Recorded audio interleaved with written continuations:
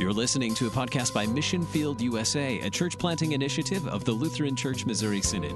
For more information and resources, visit lcms.org/churchplanting. Hello and welcome to the Mission Field USA podcast of the Lutheran Church Missouri Synod. I'm the Reverend Dr. Mark Larson, manager of church planting, and joining me today is the Reverend Dr. Mark Wood, another Mark, the LCMS Witness and Outreach Ministry and LCMS Revitalization Initiative Director. Welcome, Mark. So glad to have you with us. Oh, it's good to be back. Yeah, I really appreciate your doing that for us today. And we're excited for our topic today, insights on reaching this generation with the gospel. We know that there's a great challenge out there to share the good news of Jesus with people. It's wonderful news. Sometimes people don't really know that they want to hear it, but we know they do. So, Mark, we're glad you're here. And maybe start off by describing what you mean by this generation. Yes, this generation, it's a generation into which we live and are part of. Sometimes people want to focus in on one part of a generation, and I'll talk about like the baby boomers. That's a generation, and it is in and of itself. And there's dates. If you're born between this date and this date, you're in this generation. And then you have the silent generation. You have the millennials. They're a famous generation. Now we're talking about Gen Z. Everybody skipped over Gen Y. But in reality, we should think of this generation as all the people living at this time. Everybody. Yeah, spans all those groups. Now, granted, each one of those groups has its own unique identity, and it's their characteristics. But when you get to the gospel and speaking the gospel, every one of those generations needs to hear about Christ. Absolutely. So we'll talk about this generation, the people that we're living with right now.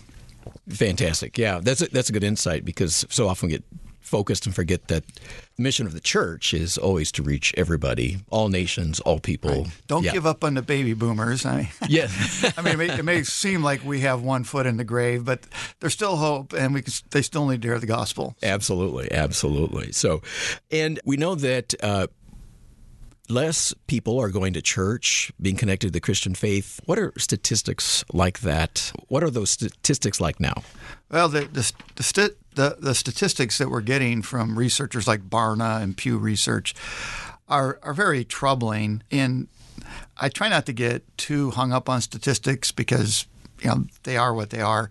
People make a lot out of them. But the reality is they give us some measuring points, especially Pew Research, because they've been doing these things for many years, and we see trends. And the trend is, not surprising to anybody who's been in a church recently, a decline in the number of people who are affiliated with the Christian church. Mm-hmm. It's not just a Christian church, though, Mark.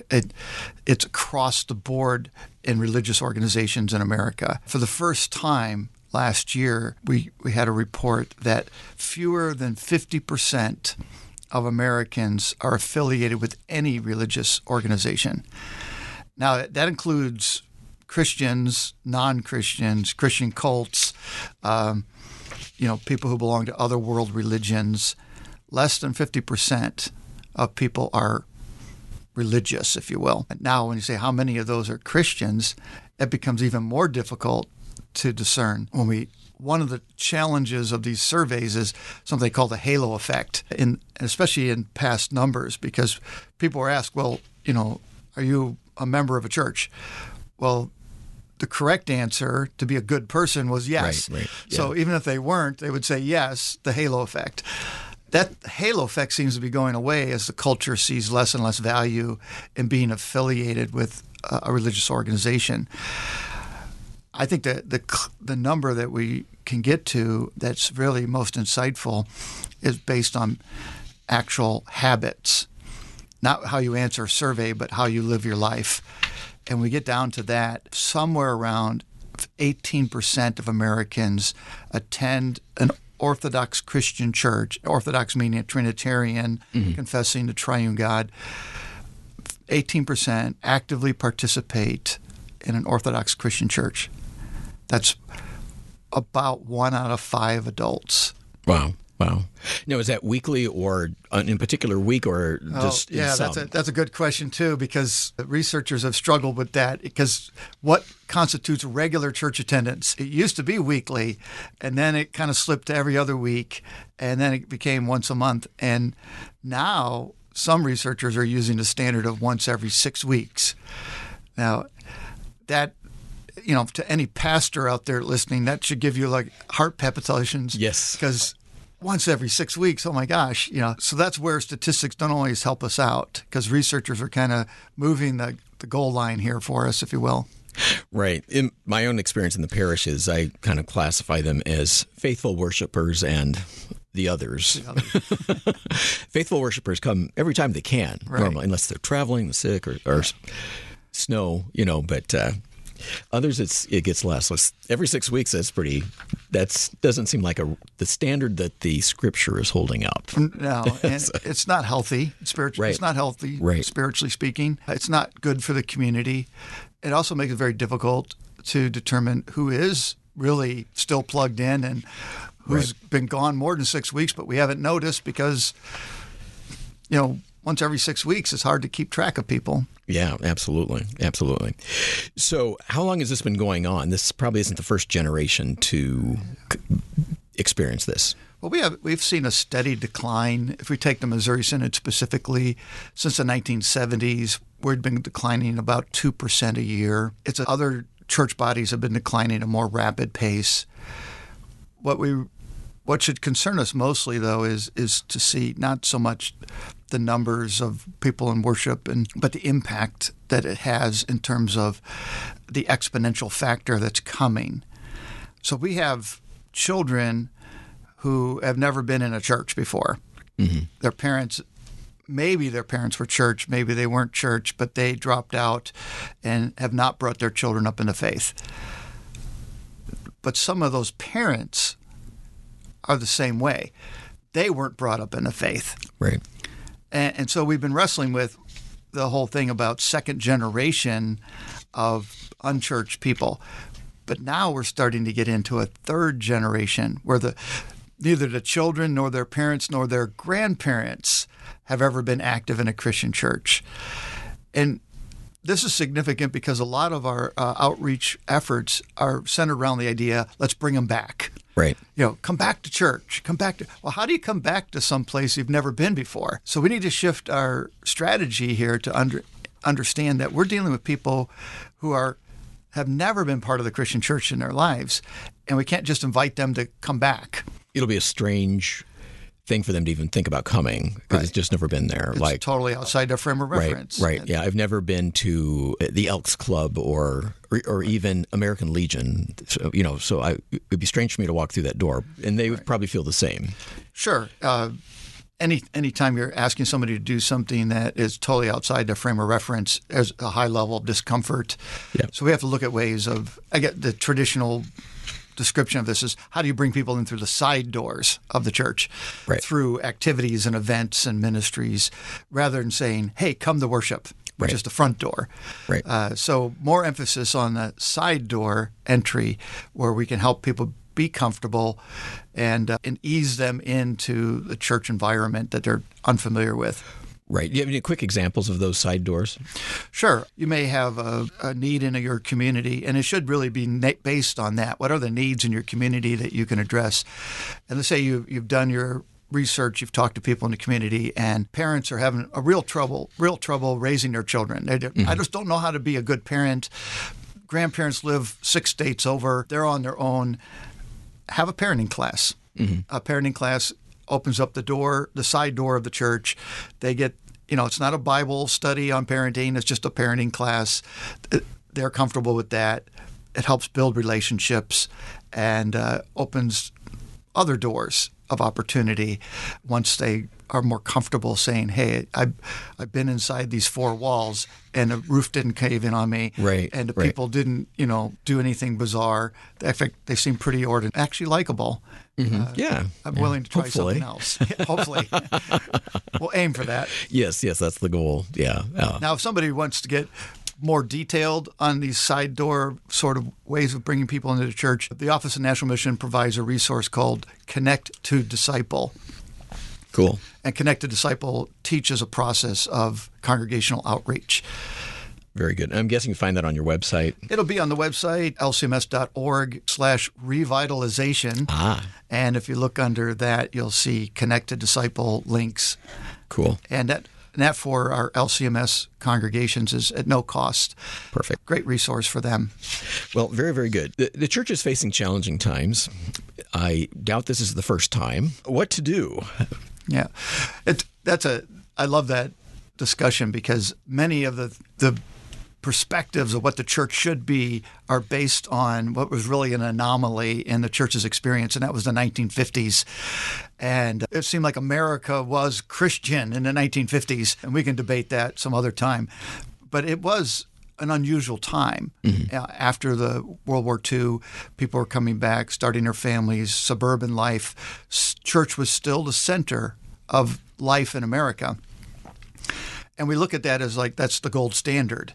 But if you get into or that's a norm even. Right. But if you get into the history of America, you see that was unusual. And certainly in other parts of the world, it's unusual. And the reality is that church has always formed a minority, and it's always been the minority voice and culture. We experience an exceptional time. Now we're kind of getting back to norms. Yeah. And so when Jesus said, the world will hate you because it first hated me, if you grew up in the 50s, you might have really struggled with that. But I think we can see the reality of that today. Right. Yeah. It seems more clear that even to take traditional views of Christian morality can get you in trouble. Right. Yeah. And that's not anything new either. The first century church immediately ran headlong into this when they tried to engage the Roman culture, where Christian morality was laughed at, and then of course the whole polytheism, emperor worship. They ran into a lot of legal troubles, and the things that we're concerned about coming down the pike, the early church rushed headlong into from the very beginning. Yeah, absolutely. So, this generation, what are some insights on how we can be connecting the gospel to them? So reaching this generation is really a challenge for us, but it's a challenge that God's put before us. I like to tell people that God has put us in this place at this time with these people according to his purpose. So we're not here by accident. Right. Maybe it would have been easier to be the church 50, 60 years ago, but guess what? God put us here now, and he put us with these people. The key then is, how do we engage these people? And the reality is we already do. Our outreach, our witness should be contextual and relational. So relationships are the key. Many people have this picture of evangelism as going through some kind of training, learning a script, go out in the neighborhood, knock on the door, and work through your script. That's what I did. Yeah. A long time ago. Too. Yeah.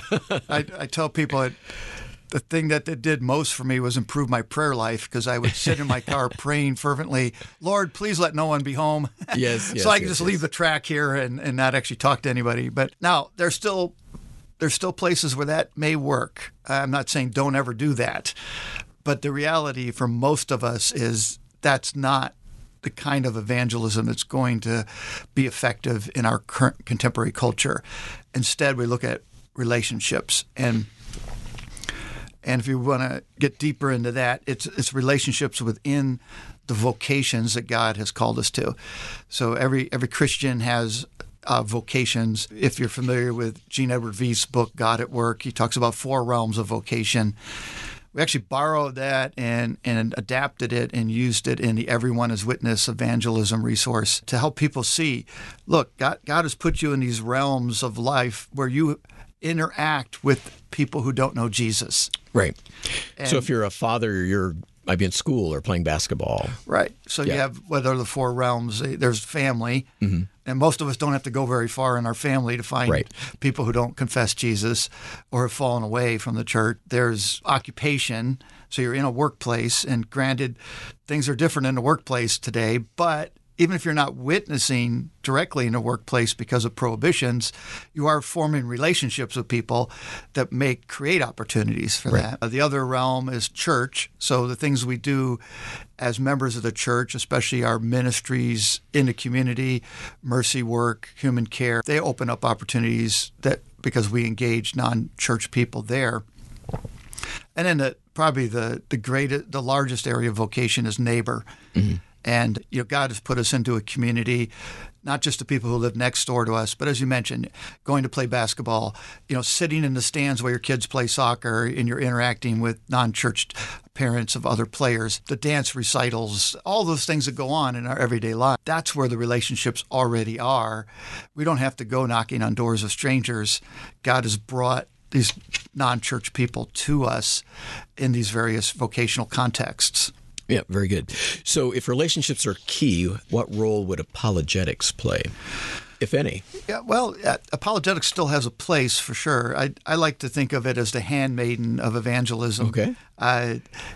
It's not the role that some people want it to have, as though we can argue people into the kingdom of heaven. Chances are, if you get into an apologetic argument with a non-church person, you may be really good at this and win the argument, but you'll lose the opportunity to share God's word. Right. People, for the by and far, are not interested in a logical argument about religion, and actually it can backfire. I was kind of shocked by it. I don't know why I'm shocked by anything anymore, but I was shocked by this.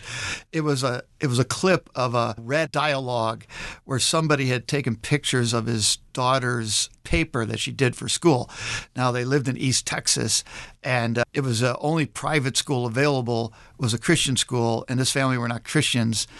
And the paper was basically comparing evolution versus creation. Mm-hmm. And it was in her paper, she was rejecting the arguments of evolution and presenting the biblical teaching of creation. And the parent was like, what is all this about? And what shocked me, Mark, wasn't so much the parent's response, because, the parent was thinking, I'm getting a good private education, right, but I got more than I thought. But it was the commenters. Mm-hmm. Commenters were saying things like, she's in a cult, get her out now. Yeah. And I mean, this is nonsense. This is crazy. This is child abuse. Yeah. People were hostile to her apologetic treatment of evolution. So if you're trying to witness to someone and they make a comment about dinosaurs or the Earth being gazillion years old, and you say, well, no, here, let me straighten you out with apologetics, you're going to lose that person, even if you win the argument. Right. Yeah, and sometimes some of those issues aren't kind of the main one anyway. So, right. There's always time for apologetics. And the greater use of apologetics comes when somebody has come to know the gospel and now wants to learn and grow. Right. And keep in mind, with all these non-church people around us, we don't need to go around converting Baptists to Lutherans. I mean, if we can, good, because better to be a Lutheran, right? And everybody wants to be a Lutheran. They just don't know it. They just don't know it. But remember that number, 18% of Americans are in basically a Bible-teaching Trinitarian church. We disagree theologically with the Baptists, but better someone be in the Baptist church than non-churched. Right. And look at how many people need to hear about Christ from us who don't know him at all. So evangelism is not converting other Christians to Lutheranism. Evangelism is bringing the gospel to people who are lost, who don't know Christ. Right. And I would say that in our younger days, Mark, we did a lot of that. We explained the difference between Catholics and Lutherans and Reformed and, all those other things. And now we have bigger fish to fry. Right. Yeah. And as I sometimes facetiously say, think about it this way, being a Baptist or going to hell for all eternity. When you weigh those two things, being a Baptist isn't so bad. Now, you can insert any denomination on that line. Yeah. I don't want to pick on Baptists exclusively. But, I wish everybody was a Lutheran like we are, because we know God's grace in a way that most Christians don't. But do they know and confess Jesus? Great. Put your energy into witnessing to people who don't. Absolutely. So how do we get started on all of this? We've grown up in a context where we expect people to have a basic understanding about the Christian faith. And, we kind of referenced a name in particular, but I cut my teeth in evangelism on Leroy Biesenthal's dialogue evangelism based on Kennedy's evangelism explosion. And, it had the two questions, Right. If you died tonight, do you know that you'd go to heaven? And so that presumed that people believed in heaven and wanted to go there. But that doesn't seem like a starting point anymore, that people may not know or believe God's word in that regard. You're right. And I think that's one of the reasons the door-to-door evangelism is not effective in our contemporary setting. This is not on their radar. I first encountered this as a pastor of evangelism in Florida, where, Florida, like other, coastal communities, tends to be ahead of the culture in America. It kind of works its way in from the edges. Yeah. So 20-odd years ago when we're doing this, Florida was already like the Midwest is today, and culturally speaking. And, people would basically say, well, here are the challenge. First of all, you couldn't get to some homes because they're in gated communities. Yeah. Secondly, if you got to the house, there's probably nobody home because they're at the soccer field or dance recital or Disney or on the beach or on the boat or on the golf course, anywhere but home. And if they were home and they answered the door and didn't shoot you for trespassing, and you asked that question, they'd probably laugh you off their front steps because that's not on their radar. Yeah. God, heaven, hell, death. I'm living a good life. And most Americans are. Yeah. They're living a pretty good life, or they were until COVID came along, and they weren't thinking about death. They weren't thinking about anything but this life and how to get the most out of it at the moment. So if we come to them with theological questions and are not theologically minded, there's an immediate disconnect. Plus, we're strangers, and that's a rather personal question. Absolutely. And yeah. And so I refer to that as sort of confrontational evangelism, and there are still places for that, but relational evangelism takes a completely different approach. Right. And so what we teach in Everyone is Witness is we have a very diverse society now. We don't know where people are coming from. We can't assume they know anything about Jesus, about religion, about the Bible. We need to listen and ask to find out where they're coming from. And what we're likely to hear, Mark, is if they know anything at all about the Christian faith, it's going to be negative. Mm-hmm. They've been informed by media and entertainment and the culture, which paints the Christian faith in very poor light. We're moralistic, we're hypocritical, we're judgmental, all those negative things. And unfortunately, there are enough Christians out there to reinforce the stereotype, right, to cement these ideas in people's minds. So if we don't start by listening and asking and learning where they're coming from, and we start with a supposition that they have some knowledge about the Christian faith, we're going to find ourselves in a really difficult situation in terms of witnessing. So what should we do? Well, I'd like to put it this way. Share the love of Jesus, and do that in two ways. Show the love of Jesus, and that can be shown in any number of ways. It can be done through the mercy work of our congregation, through human care. Also on an individual level, it can be done just by being a good neighbor, being a caring person. But don't stop at showing the love of Jesus. No one ever got saved because they saw the love of Jesus in action. They were saved because the Holy Spirit works faith through the Word. Absolutely. And so speak the love of Jesus too. But start by showing it. In the context of that relationship, and seek the Spirit's guidance. Look for those opportunities to speak the love of Jesus in a way that the person will hear it, they'll listen to you, and hopefully even ask, I want to know more. Very good. Wonderful conversation, Mark, as we look at reaching this generation. So I thank you very much for being willing to be interviewed again for this podcast. And we thank our listeners for joining us also, and hope that you'll join us next time for the Mission Field USA podcast. God bless.